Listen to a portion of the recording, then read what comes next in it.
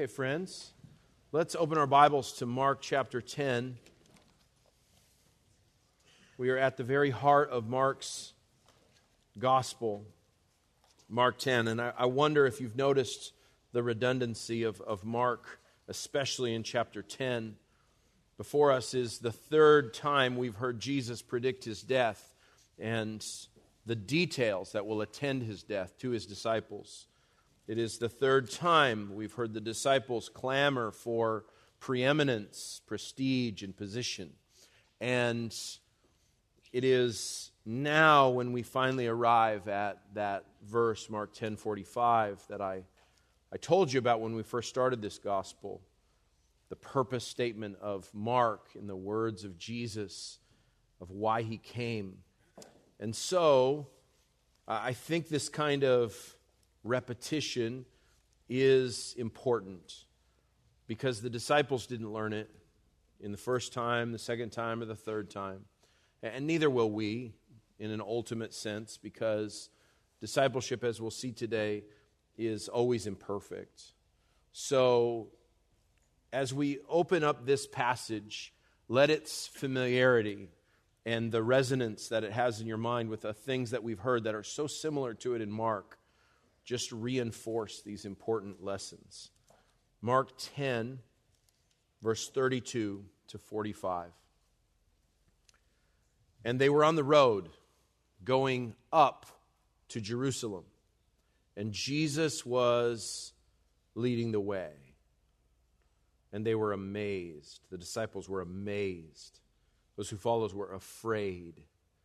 And taking the 12 again, he began to tell them what was going to happen to him, saying, "See, we are going up to Jerusalem, and the Son of Man will be delivered over to the chief priests and scribes, and they will condemn him to death and deliver him over to the Gentiles, and they will mock him and spit on him and flog him and kill him, and after 3 days he will rise." And James and John, the sons of Zebedee, came up to him and said to him, "Teacher, we want you to do for us whatever we ask of you." And he said to them, "What do you want me to do for you?" And they said to him, "Grant us to sit, one at your right hand and one at your left, in your glory." Jesus said to them, "You do not know what you are asking. Are you able to drink the cup that I drink, or to be baptized with the baptism with which I am baptized?"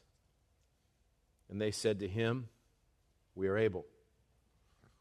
And Jesus said to them, "The cup that I drink, you will drink, and with the baptism which I am baptized, you will be baptized. But to sit at my right hand or at my left is not mine to grant, but it is for those for whom it has been prepared." And when the 10 heard it, they began to be indignant at James and John.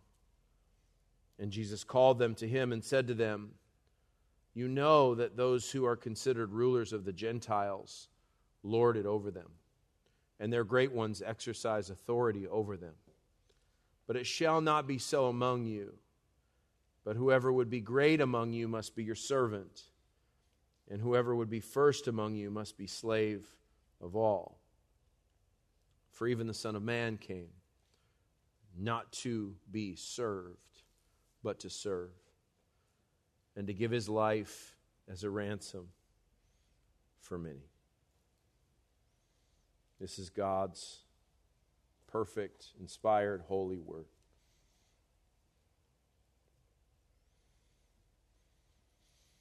There are pastors with fiefdoms. The average church in the United States has 75 people in it. But there are pastors of large churches and small who love the thrill of getting up and talking in front of people, of making decisions, telling people what to do.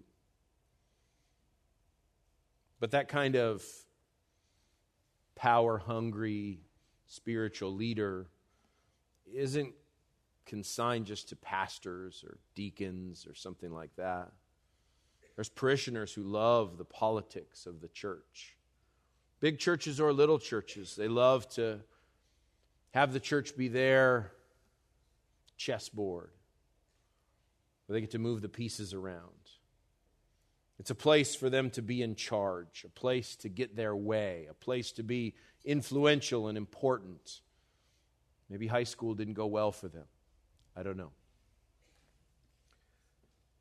But if churches, both big and small, can be fiefdoms and places of power and intrigue and politics, they attract the kind of leaders that, like a moth to flame, love to be important, in charge, love to be in control, love to receive kudos and congratulations, and to get more clicks on YouTube. Smash that like button and subscribe. It's been almost normal for so many years, decades even, for churches to borrow concepts and strategies from worldly leaders. How to make your church sparkle like Disneyland. How to, the old school, win friends and influence people. Dale Carnegie's famous book. People still read it. You know, it has 6 ways in it to get people to like you. When I was preparing for this sermon, looking at like the popular business books, it actually crossed my mind. Maybe I need to read that. Never read it. I'm going to avoid it.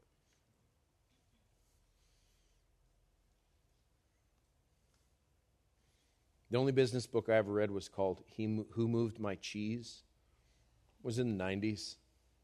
Christians were passing it around. It had something to do with contentment, I think. If I remember, it was a parable of sorts about rats in a maze and stuff like that. It had very little impact on me. But that kind of jockeying for position and quest for self-importance and affirmation is something that every person with ambition understands. And it's present not only in imperfect churches, which is all churches, but it was present in Jesus' little flock. Even in the little group of followers that Jesus had in his earthly ministry, even in that group,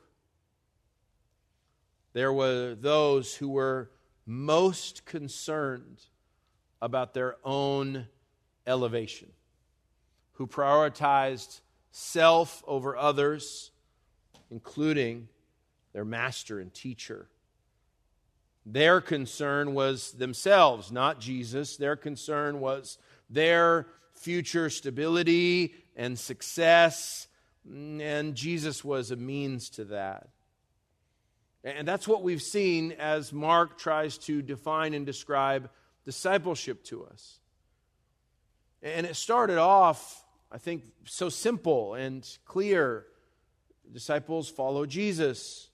They leave behind their former manner of life, and they just walk after him, and they follow his teaching, and they learn his way, and they observe his power, and they see that he is all that he claims to be, and that he is the fulfillment of God's promise to his people in Israel, that he is this promised Messiah. And as Mark continued his journey with Peter as his guide, Jesus becomes more than just this political leader, more than just someone who's going to turn the page in Jewish history, but someone who is going to reconfigure the entire cosmos.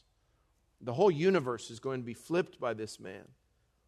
And their expectations for Jesus as king and Jesus as leader and these disciples to be his generals and henchmen and ambassadors was in some ways too small of an expectation of what Jesus was actually going to do.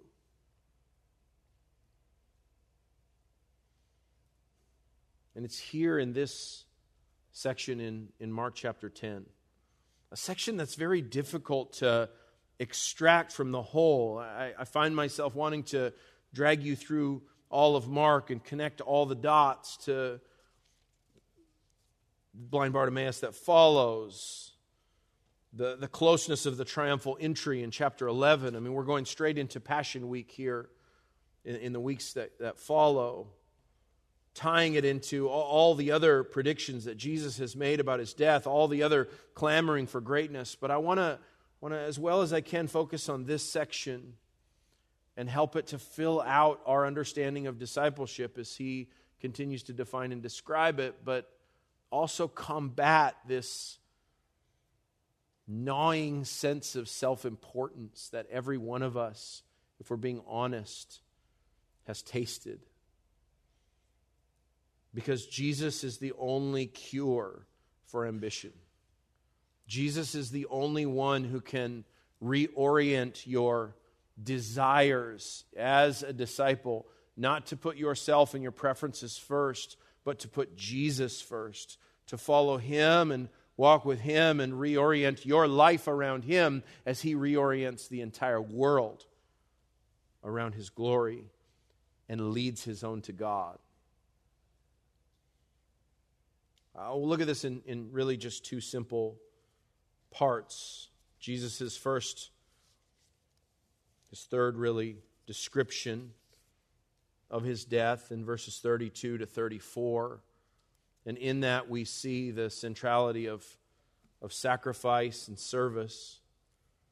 And then in James and John's audacious request in verses 35 to 42, we see a further underlining of those same truths. Sacrifice and service. Sacrifice and service. That's what it means to follow Jesus. Let's look at this first paragraph. Embedded in Mark's travel log is the language of discipleship. Look what I mean in verse 32. And they were on their way up to Jerusalem. I mean, that's just some mere geographical notes in one way. We've seen the geographical movement of Jesus and his disciples all through the northern part of Israel, and now they're headed south along the path from Galilee and the lake down to the chief city, the capital city of Jerusalem. And when you go down on the map in Jerusalem, you always go up. Where I'm from, in a place called Albuquerque, New Mexico, neither New nor Mexico. You draw your maps wrong. It's just part of the Albuquerque public school system. On one side of Albuquerque, on the east, is a bunch of mountains, 10,000 feet elevation almost. And Albuquerque's a mile high, so it's a big mountain just on one side. And whenever you draw a map in Albuquerque, people used to draw maps before you had a phone that would tell you where to go and track your movements and connect you to the government.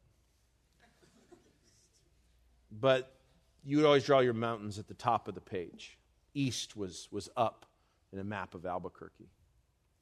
Similarly, Jerusalem is up, even though they're traveling north to south. Going from Jericho to Jerusalem, it isn't a very far distance. It's 20 miles approximately. But it's an increase in 3,500 feet of altitude.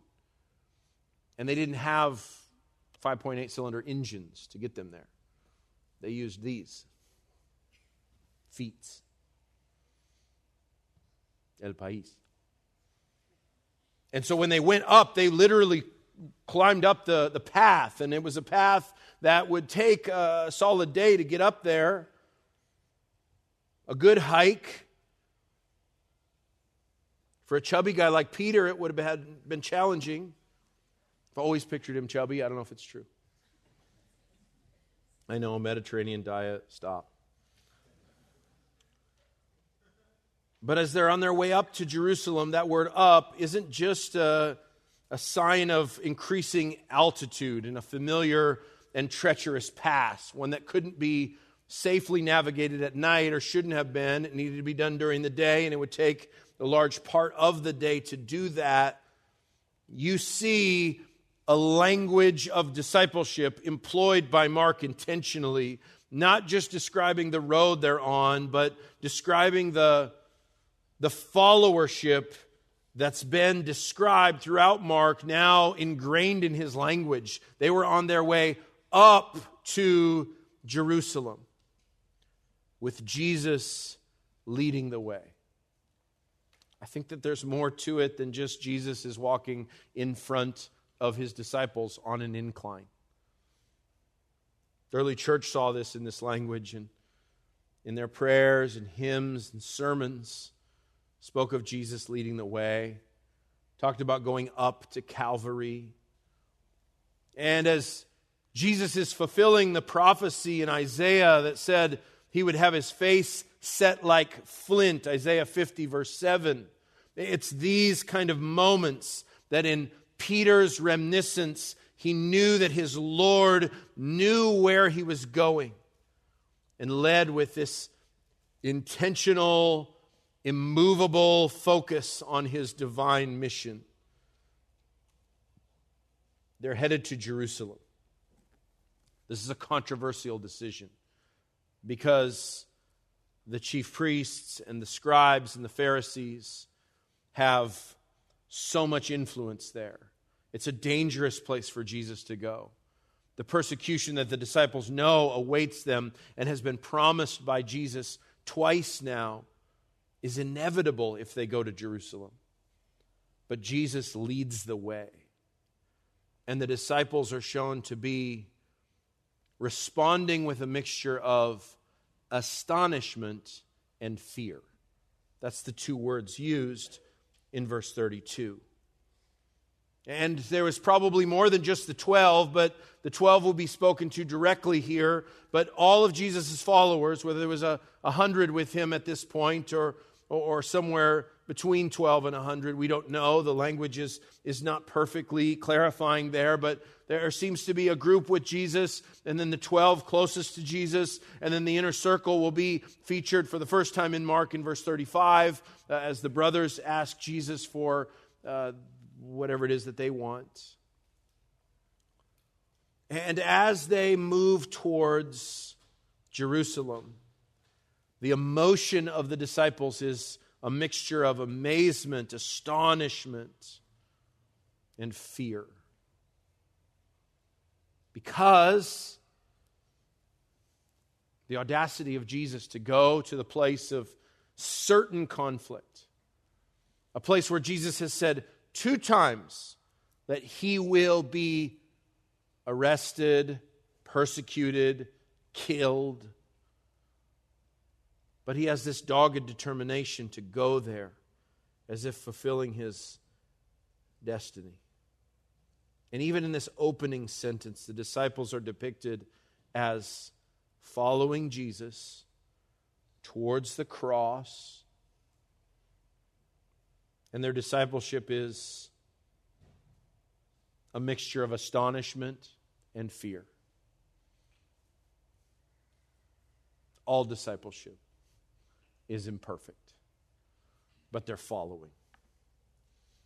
Remember, Peter had just said,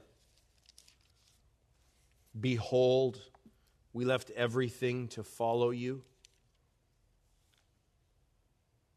And Jesus promised recompense that was 100-fold in verses 28 through 31. See, we've left everything to follow you. Jesus promises and assures Peter that there will be a reward in this present age and the age to come. We looked at that paragraph last week. But it's this dogged determination of the Lord to go where he has told them he will be killed. And they, with astonishment and fear, continue to follow. They don't understand it all. They're still dull of hearing, though they've been through miraculous illumination in so many ways, in the revelation that Jesus is the Christ. They've started to understand that Jesus is the Messiah, that He is the chosen one of God, but no one in this book yet has equated Him with God. That will come, but in Mark's account, it won't come until the foot of the cross, and it'll be on the mouth of a Roman soldier. And so the disciples are following Jesus. Jesus is leading the way, His face like flint towards Jerusalem, imperfectly following after their Lord as He determinedly moves towards His destiny in humility and suffering intertwined.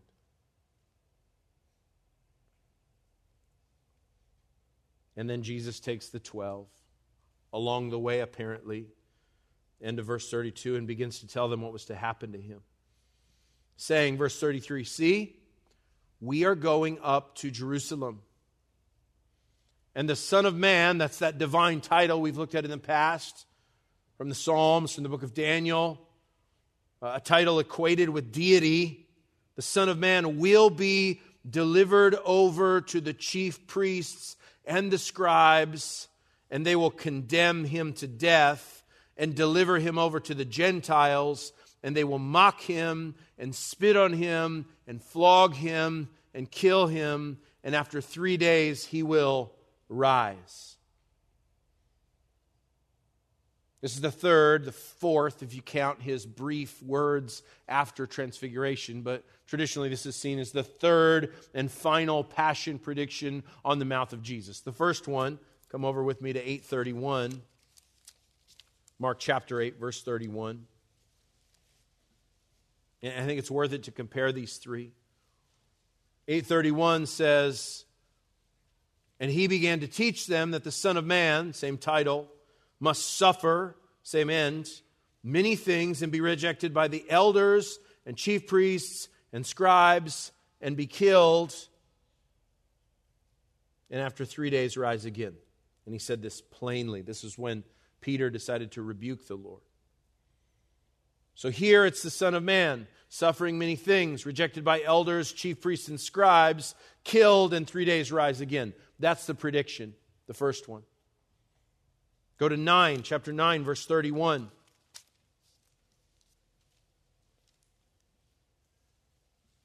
They went on from there and passed through Galilee, and He did not want anyone to know, for He was teaching His disciples, saying to them, and here's the second passion prediction, the Son of Man is going to be delivered and betrayed into the hands of men, and they will kill Him. And when He's killed, after 3 days He will rise. But they did not understand the saying and were afraid to ask Him. The correlation is the Son of Man, both in the first prediction, the second prediction. The second one adds a note because it says He's going to be delivered, or you could translate that as betrayed into the hands of men. Those culpable for His betrayal are not listed in the second passion, whereas in chapter 8 He said the elders, chief priests, and scribes will be responsible. And then in perfect continuity He says they will kill Him, and after 3 days He will rise again, just as He did in the first account. And so you're getting the kind of bare realities of this being reinforced to the disciples. And then we get to our passage in chapter 10, verse 33 and 34, and it says, the most. This is the fullest prediction. This is the fullest teaching that Jesus provides His disciples in advance about what is going to happen to Him, and therefore by association, what will happen to them if they continue to follow Him. Jesus has made it perfectly clear. And in verse 33, He says the Son of Man will be betrayed. Just as He said in chapter 9.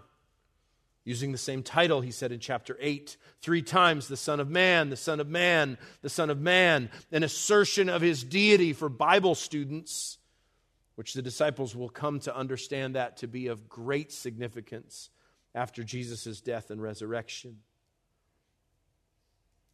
The betrayal of Jesus is a prediction that he made and that's fulfilled in chapter 14 of verse 41.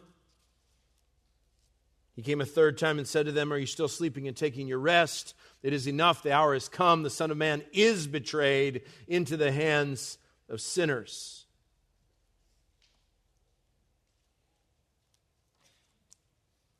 In chapter 10, verse 33, it lists the same parties that will be culpable for the betrayal and death of the Son of Man as the chief priests. Their involvement is in chapter 14, verse 53. It says, "And Jesus was led to the high priest, and all the chief priests and elders and scribes came together." So the chief priests, the scribes, they all are involved in condemning Jesus to death. That's chapter 14, verse 64. "You've heard his blasphemy," they say. "The high priest tears his garments. What is your decision?" And they all condemned him as deserving death and began to spit on him and cover his face and strike him, saying to him, "Prophesy." And the guards received him with blows. Jesus tells his disciples in chapter 10, verse 33 and 34, he will be handed over to the Gentiles. A very vivid detail that's found in fulfillment in chapter 15, verse 1. "As soon as it was morning, the chief priests held a consultation with the elders and scribes and the whole council, and they bound Jesus and led him away and delivered him over to Pilate," Gentile. Jesus tells his disciples in chapter 10, not only will he be handed over because of the chief priests, scribes, and he'll be condemned to death and handed over to the Gentiles, but he says, "who will mock him." That's in chapter 15, verse 29. We'll get to that soon. "Those who passed by derided him, wagging their heads and saying, 'Aha, you who would destroy the temple and rebuild it in 3 days, save yourself. Come down from the cross.'" Jesus even predicts that he will be spit on, kind of the ultimate offense. That happens 2 times in Mark's account. Chapter 14, verse 65. "And some began to spit on him and cover his face and strike him." It happens repeatedly, I'm sure, but in Mark's account, it's chapter 15, verse 19, when it says, "Hail, King of the Jews," and they were striking his head with a reed and spitting on him and kneeling down in homage to him. And then Jesus tells his disciples not only will he be mocked and spit on, but he'll be flogged. And that's verse 15 of chapter 15. "Pilate said to them, 'Why? What evil has he done?' But they shouted all the more, 'Crucify him.' So Pilate, wishing to satisfy the crowd, released for them Barabbas, and having scourged Jesus, he delivered him to be crucified." Jesus says he'll be mocked, he'll be spit on, he'll be flogged, and they will kill him. Verse 37 of chapter 15. Jesus utters a loud cry and breathes his last. And then Jesus, as he said in 8:31 and 9:31, here now in chapter 10 in this third prediction, he says 3 days later he will rise again. And Mark gives us that account in chapter 16 with Mary Magdalene, Mary the mother of James, Salome going to the tomb, saying to one another, "Who will roll away the stone?" And an angel says to them, "Do not be alarmed. You seek Jesus of Nazareth, who was crucified. He has risen. He is not here." Jesus, with prophetic certainty, lays out what will happen to him. And when you read about this third passion prediction in more scholastic commentaries, they use Latin. Vaticinia ex eventu, or they call it retro-rejections.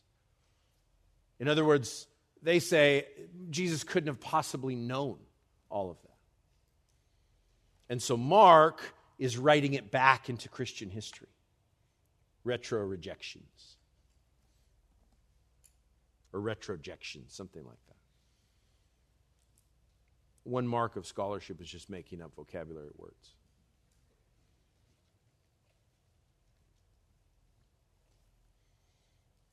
One author countering that, I think this is worth reading to you. It's just a few sentences.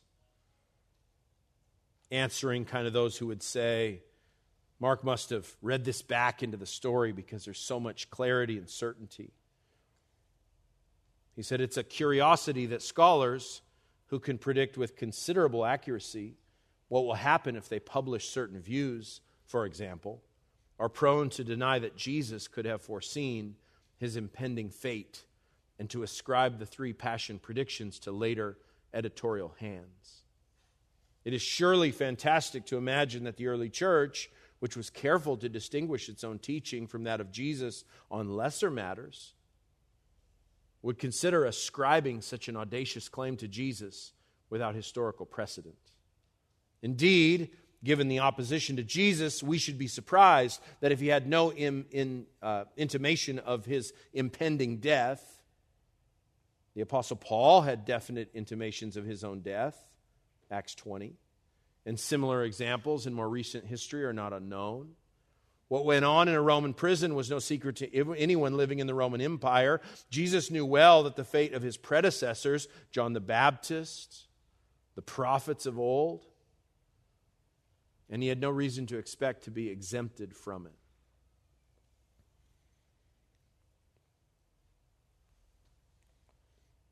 Sometimes I think Christians picture Jesus with a walkie-talkie, God speaking in his head, filling him in on all the details. But that's to misunderstand the nature of Christ's true humanity. How did Jesus know all this would happen to him? Well, Jesus lived in perfect harmony to God's word and God's will. Jesus had studied Psalm 22 and had come to understand all that it signified for him as it spoke of him. He'd read Psalm 69, he'd read Isaiah 50, Isaiah 53. And so in his humanity, Jesus understood that God had promised that his role would be one of great suffering, of rejection, of humiliation and shame. That his death would be an ignoble death at the hands of the religious leaders of the day, handed over to the Gentiles, the political power of the day. Every one of these predictions, whether it's the one in chapter 8 or chapter 9 or chapter 10, in their sometimes mere kind of presentation, or in chapter 10 it's a more detailed presentation, lays out the plan perfectly because the Sanhedrin was obviously pushing for Jesus' death. Back in chapter 8 we learned that. The Gentiles, we heard about their conspiring against Jesus in chapter 9. And the chief priests and the scribes and the Gentiles have all been foremounted in this story.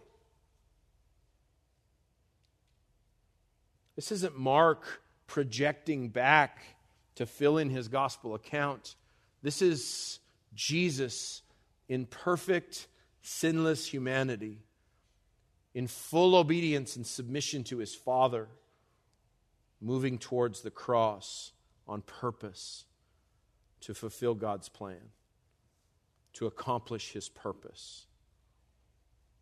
3 times Jesus has said he'll be betrayed, he'll be killed, and he'll rise again, showing the precedent of significance for all of Jesus' followers will be that central message that Jesus was fixed and focused on. Jesus came in humility and in suffering to sacrifice himself for his people. And every part of their lives will be reoriented around it. Jesus has already said the marriage is part of this in chapter 10. That to be childlike and to come to Jesus in a simple way is the real heart and essence of what it means to be a disciple, that it will impact the things most dear to you, like family and possessions. That's what chapter 10 has been pressing for, but none of it will be without recompense. There will be repayment 100-fold in this life and the life to come. These aren't retrojections. This is the heart of sacrifice and service by our Lord in His intentional obedience to His Father, as He puts one foot in front of the other and heads towards Calvary. Which is why this prediction, like the prediction in chapter 8, verse 31, that's followed by a discussion about who's the greatest. All the disciples were arguing. And Jesus sat down and He taught them if anyone would be first. This is the one in chapter 9. But if you go back to the one in chapter 8, verse 31 is His death and resurrection being foretold.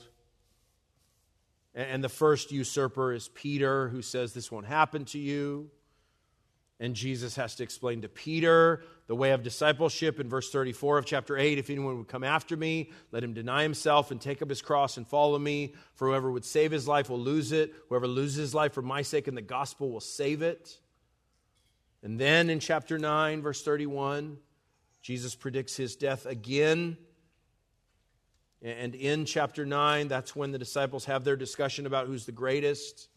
And He tells them if anyone would be first, he must be last of all and servant of all. And He picks up a child and says, this is how you receive the kingdom. And now, after Jesus' most detailed presentation of His destiny, involving the mockery and the spit, the betrayal, the death, the resurrection, the powers involved, all detailed for His disciples, James and John, not understanding the need for humility and sacrifice, leave. Conspire together. They must have had this conversation elsewhere. They're brothers. They talked. They were part of the earlier discussion about greatness. They'd heard Peter get rebuked hard. But now the sons of Zebedee come to Jesus, James and John. And listen to what they say to Him in verse 35. Teacher, we want you to do for us whatever we ask of you. That's tough. It's really tough to read those words.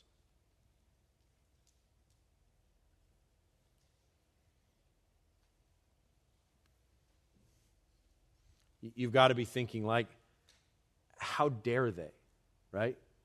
How stupid is that? How could they just hear Jesus say what's going to happen to him, having repeatedly been taught that, and then say such a childish and stupid question? I mean, it's a total blank check question, right? Who would ever go for a question like this? I want you to do for me whatever I ask of you. Okay? No parent is signing up for that. I know this. You could ask me 4 times any of my kids, from the least to the greatest, from the most obedient to the least obedient. And if they said, Dad, question, I would like you to let me do whatever it is I'm about to ask you to do, and I want you to say yes before I even ask you what it is. You think I would go for that? No, not a chance. Not a chance. They wouldn't even ask that.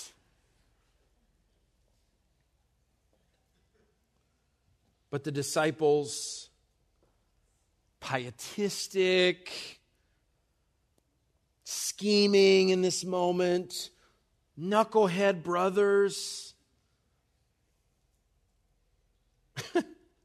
They actually ask him. And the only way I can understand this question is what they're asking in their minds is something noble and godly and holy and something that Jesus is going to be impressed with. That's how I understand it. They're not only seeking preeminence, they're mostly seeking preeminence. They're not only seeking prestige and power here, they're seeking preeminence and prestige and power for Jesus' sake. Right? That's the only way that question could ever come out of their mouths, because they're not his enemies, they're his friends. They know he's about to be in trouble, and so they're going to ask a question that has some spirituality to it.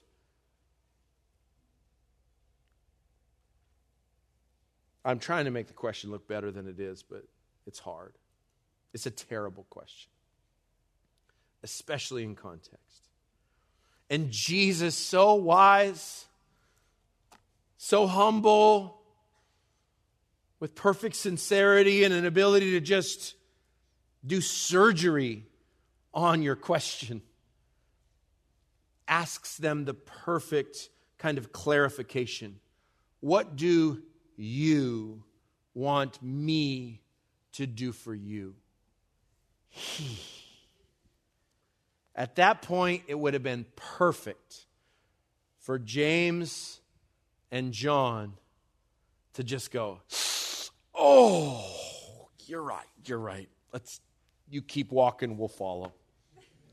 Jerusalem's that way, right, Lord? Yep. Yeah, no, nothing else. That should have been enough to hear Jesus say, what do you want me to do for you? There's just a lot of you in that. Jesus is just circling the you here on the boys. What do you guys want? It's all about you. You. And it just, right over their heads. Because they go ahead and they ask anyway. Because in their minds it has to be godly of them. It has to be big of them to be willing, regardless of what Jesus just said, to take control, to be in charge. Obviously, Jesus is in charge, but we'll be 2, 3. Part of the fiefdom over these other 10 doofuses. They're angling, they're politicizing, they want to be in charge, they want to have their way, they want the inner circle, they want the most information, they would like a position, and maybe it comes with business cards. What do you want me to do for you? And they said to him, they have it all planned out. And it's supposed to sound godly, I'm sure. Grant us to sit, one at your right hand and one at your left in your glory.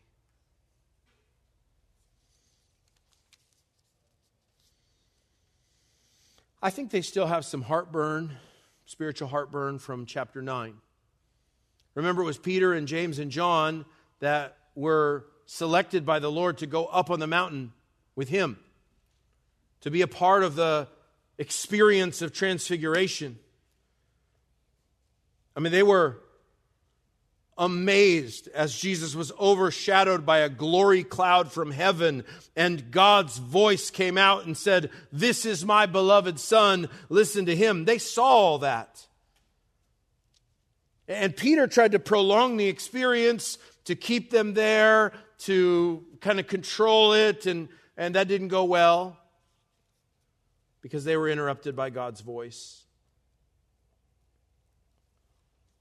And as soon as they get back down to the mountain, it's real life. Disciples are donking their heads together trying to cast out demons, failing. And so it's got to be related to that scene of glory that they're thinking. Like we want to be there. We want to be in that moment. We want to partake in your glory, be at your right hand and your left. These are symbolic ways of talking about your position, of being in a place of influence, of significance, second in command. We want to be on your right hand and your left hand. It's a request that's coming from a desire to show their support for Jesus, but also to make sure that they have a place of significance and preeminence. And Jesus is so patient with them. And when the other guys, the other 10, get a taste of it, they're less patient in a second. When the 10 heard it, verse 41, they began to be indignant at James and John. So, if that's your posture in this moment, you're very disciple-like. What are you guys doing? But Jesus says, you do not know what you're asking. Are you able to drink the cup that I drink, or be baptized with the baptism with which I am baptized? And they give Jesus a one-word answer in Greek. We are able. Kind of a, yep. So bad. Don't. Jesus, so gentle, so kind. He speaks of drinking of a cup. If you're going to sit at his right hand and his left, then you have to drink the same cup he drinks and be baptized with the baptism he's baptized. And so they get it. He's using symbolic language that is very Old Testament, language that speaks of participation and union, of unity and involvement, of close association. You hear the word baptized and you think, dunked like Jesus was in the Jordan River. But the meaning behind baptism is identification. That's why 1 Corinthians 10 says you were baptized with Moses in the Old Covenant. So to be baptized as a follower of Jesus means that you're with him. And Jesus says, well, whatever I participate in, you'll have to participate in. And whatever I drink or undergo, you'll have to undergo. Drinking can be in two things in the Bible. The cup is represented both joy and suffering. And so Jesus is just saying, well, whatever I undergo, you'll undergo. And whatever I am identified with, you'll have to be identified with. And he's asking them, are you able to suffer with me and experience the sufferings and joys of which I will drink from? And are you able to be identified with me all the way through everything that I will endure?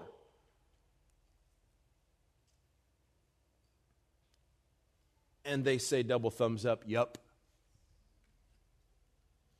And so Jesus, still so patient, clarifies. The cup that I drink, you will drink. And the baptism with which I am baptized, you will be baptized. Whoa. This audacious request to ask Jesus to sign the carte blanche. That's French for blank check. This desire to be in the elite inner circle, to be important alongside with Jesus, reveals that their interest may be in their own glory more than the glory of Jesus they feign concern about. Next week, you'll see an awesome contrast to this, because where James and John asked for significance, fame, importance, Bartimaeus just asks for faith. But that's the next paragraph. James and John want to sit in his glory. They think they can drink the cup. They think they can endure the baptism. And Jesus says they don't know what they're talking about. So much humble grace there.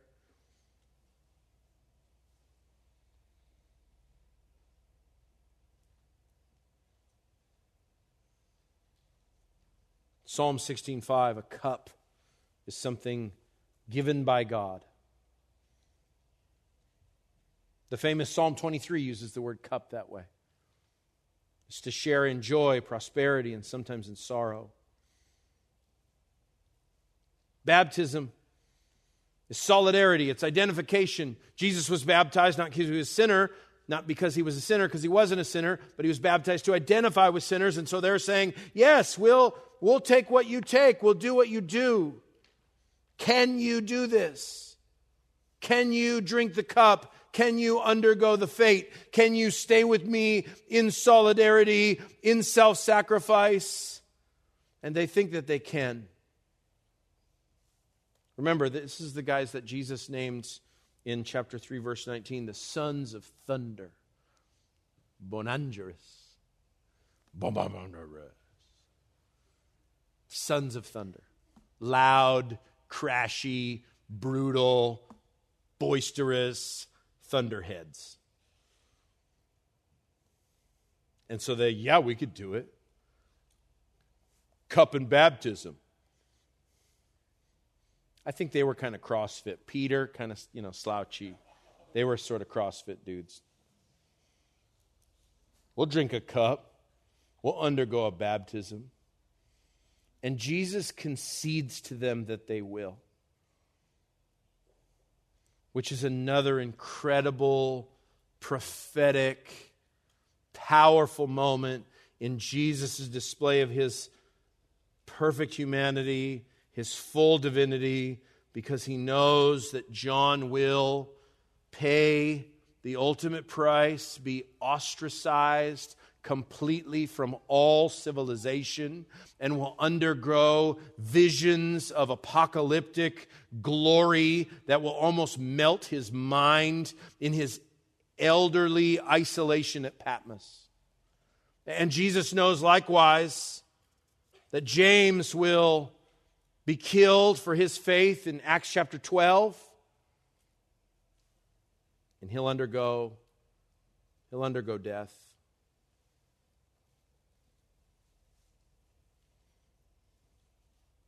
It's just not what they thought they were asking for. It's definitely not the timing that they understood. And Jesus provides an important clarification in verse 40, to sit at my right hand or my left is not mine to grant. Here again is the humanity of Jesus on display in his submission to his Father. That there are things in the recesses of the Father's mind that are concealed from the humanity of Jesus. This is something that's up to God. And in a sense, Jesus doesn't have anyone on his left hand in glory on the throne of God because he's at God's right hand, which is a spatial way of talking about a non-physical God. But still, if that's the glory, which they definitely didn't have in mind, that space is occupied by the Father. But the glory that Jesus knows that he'll be baptized in, and the cup that Jesus knows he'll drink, the cup and the baptism he just spoke of when he talked about the flogging and the mockery and being spit on and then crucified and killed, that cup and that baptism, he will be attended on his right and left, not by his disciples because they'll be largely scattered. But in his right hand will be a thief, and in his left hand will be another thief. And he'll be crucified and killed, and they'll be the ones who will spatially be in the hour of his greatest glory on his right and on his left. Something only God could prepare. And now the other disciples hear it, and they're bugged at James and John. Probably just because they didn't think to ask. Because Jesus just, kind of consented, you will participate and you will share in my glory.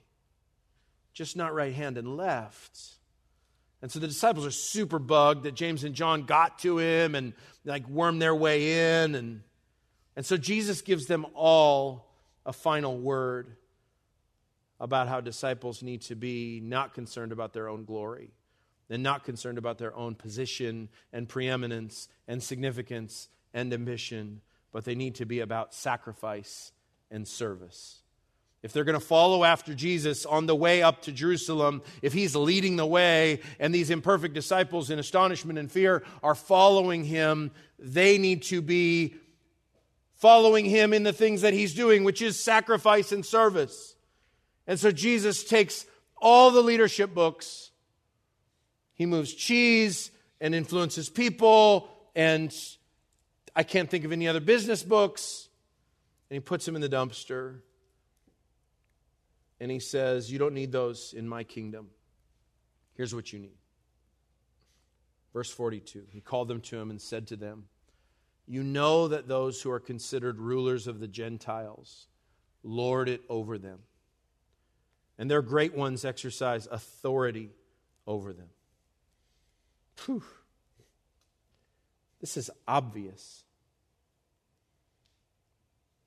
Everybody knows that. The boss is in charge. And those who want to be in charge try to get the top position. This is how the world works. It's how the world has always worked. The lesson of supreme importance isn't that, because everybody knows that. Everybody knows that the Gentiles lead with a heavy hand. They rule. The kings and emperors of Jesus' day were like that. They could say, you're dead, and you're dead.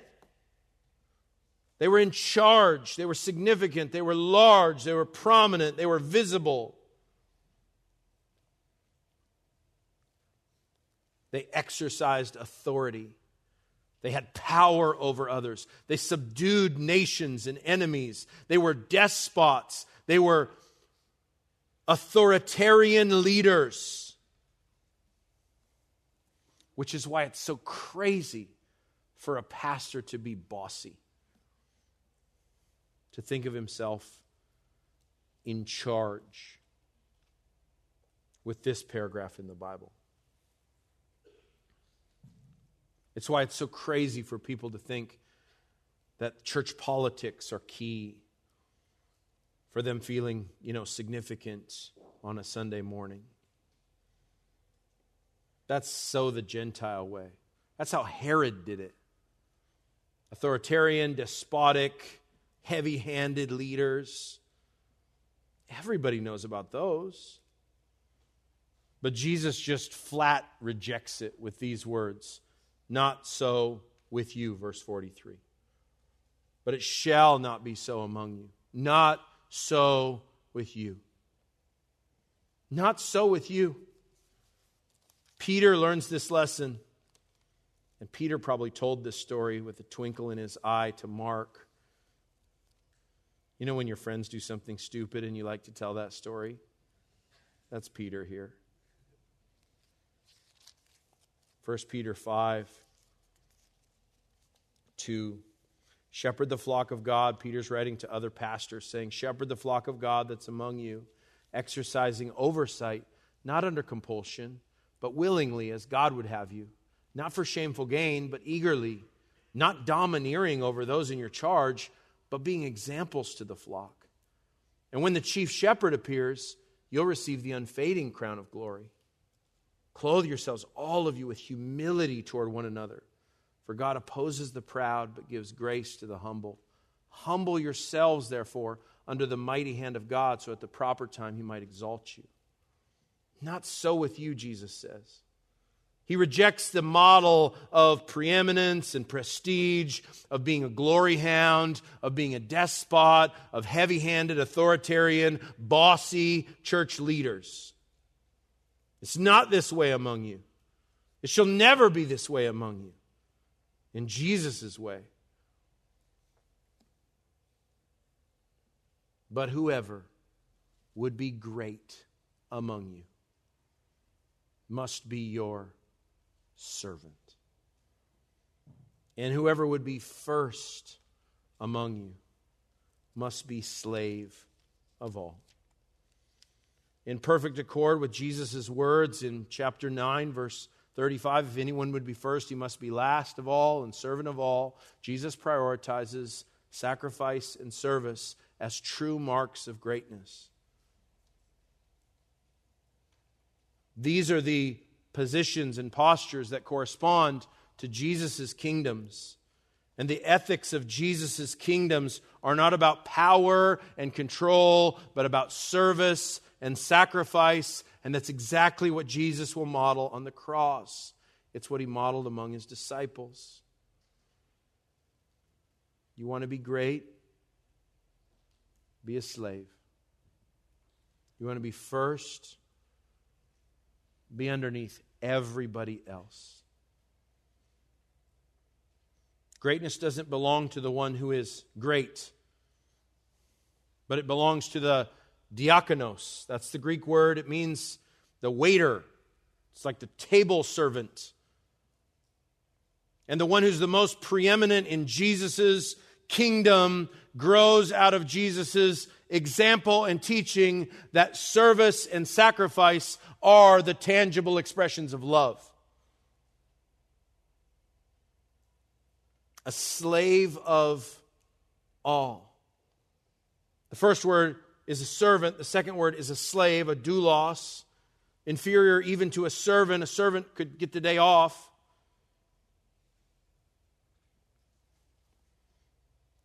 And so Jesus is saying servants and slaves are even greater than servants.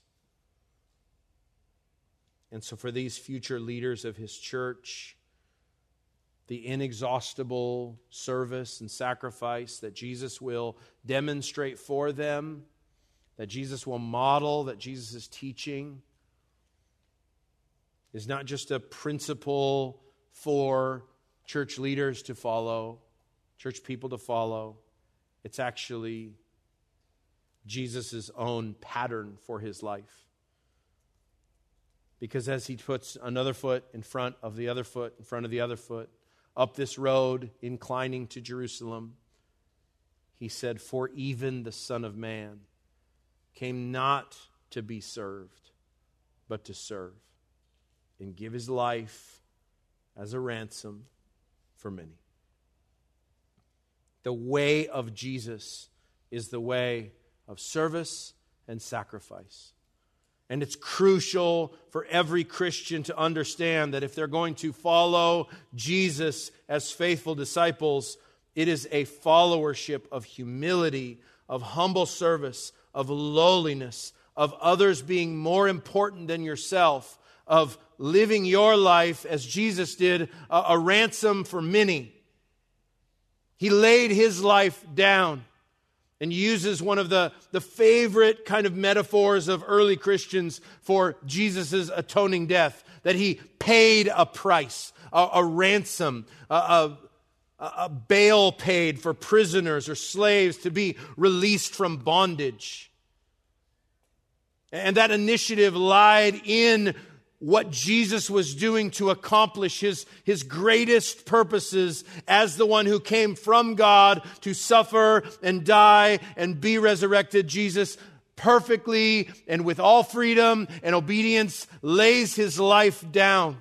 The one who should have been worshiped and adored, the one who will be worshiped and adored when every knee bows, the one who is the object of angels' interest, of all of heaven's praises, the one who is by necessity God of very God, and who is worthy of all glory and honor and power and praise, laid his life down for his friends, paying a ransom and modeling suffering and death for many,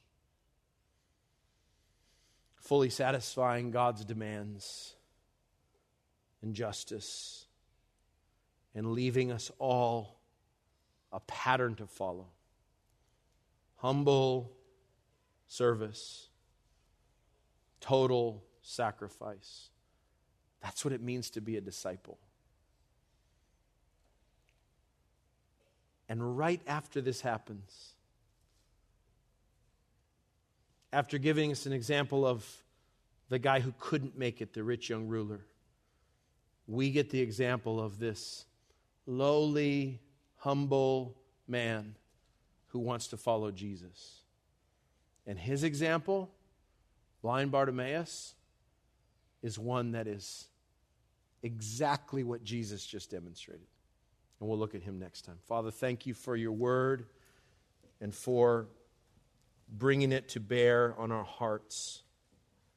We're grateful for Jesus' example and teaching, that he was brought low so that he could lift us up from our sins, that he humbly served so that we could serve one another, that he laid his life down that we might lay our life down.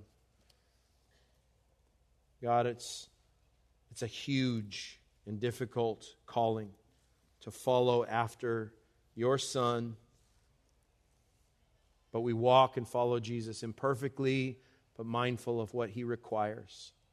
Not exalting self, but lifting him up, that he might get all the glory and praise and honor. Help us to be humble, sacrificial servants, willing to lay our lives down as Jesus did.